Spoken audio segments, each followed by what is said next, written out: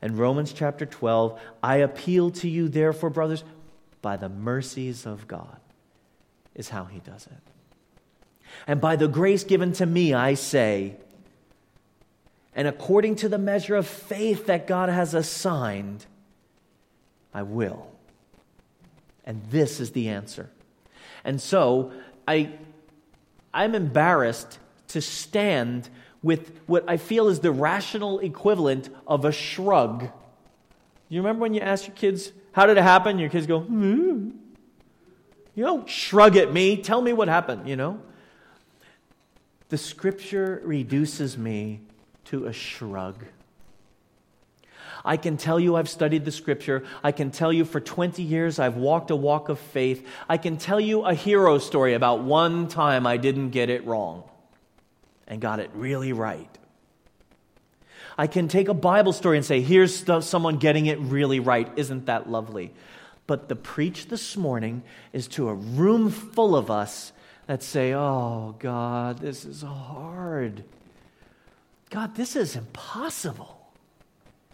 God, there's no way to raise the dead. And the dead's me. What am I like? To which God responds, I have already done that. You know that I have.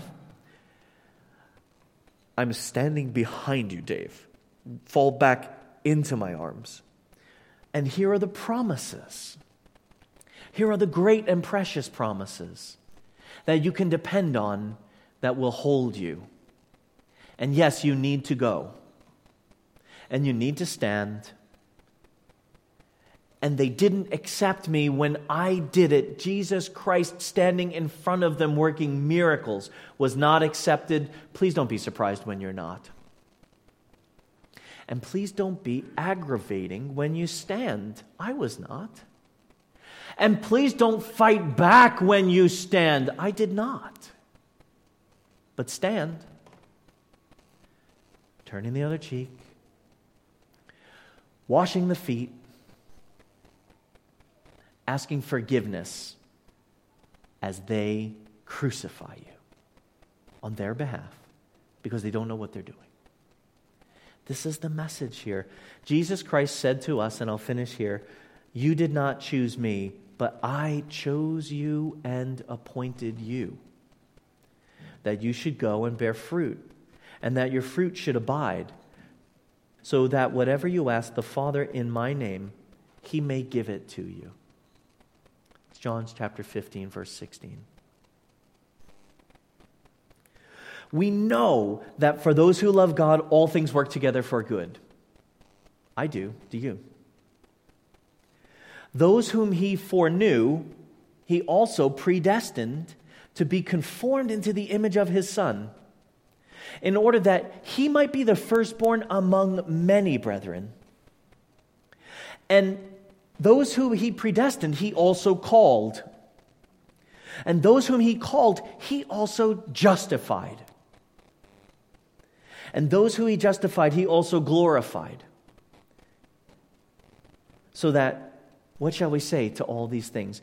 If God is for us, who can be against us? This is it. God's plan unfolding. God's grace. That's what he's doing in our lives. And you know this stuff.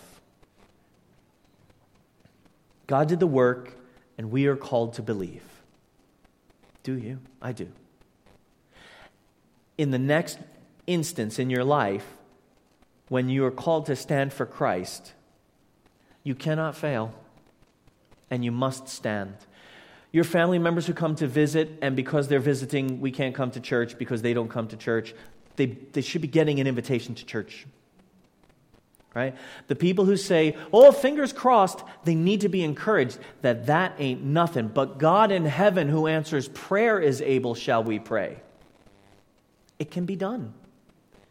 It's cringy because the world is tight with not wanting to hear it. Because if they hear it, it's conviction. But it's deliverance. We know it's deliverance. And this is the stuff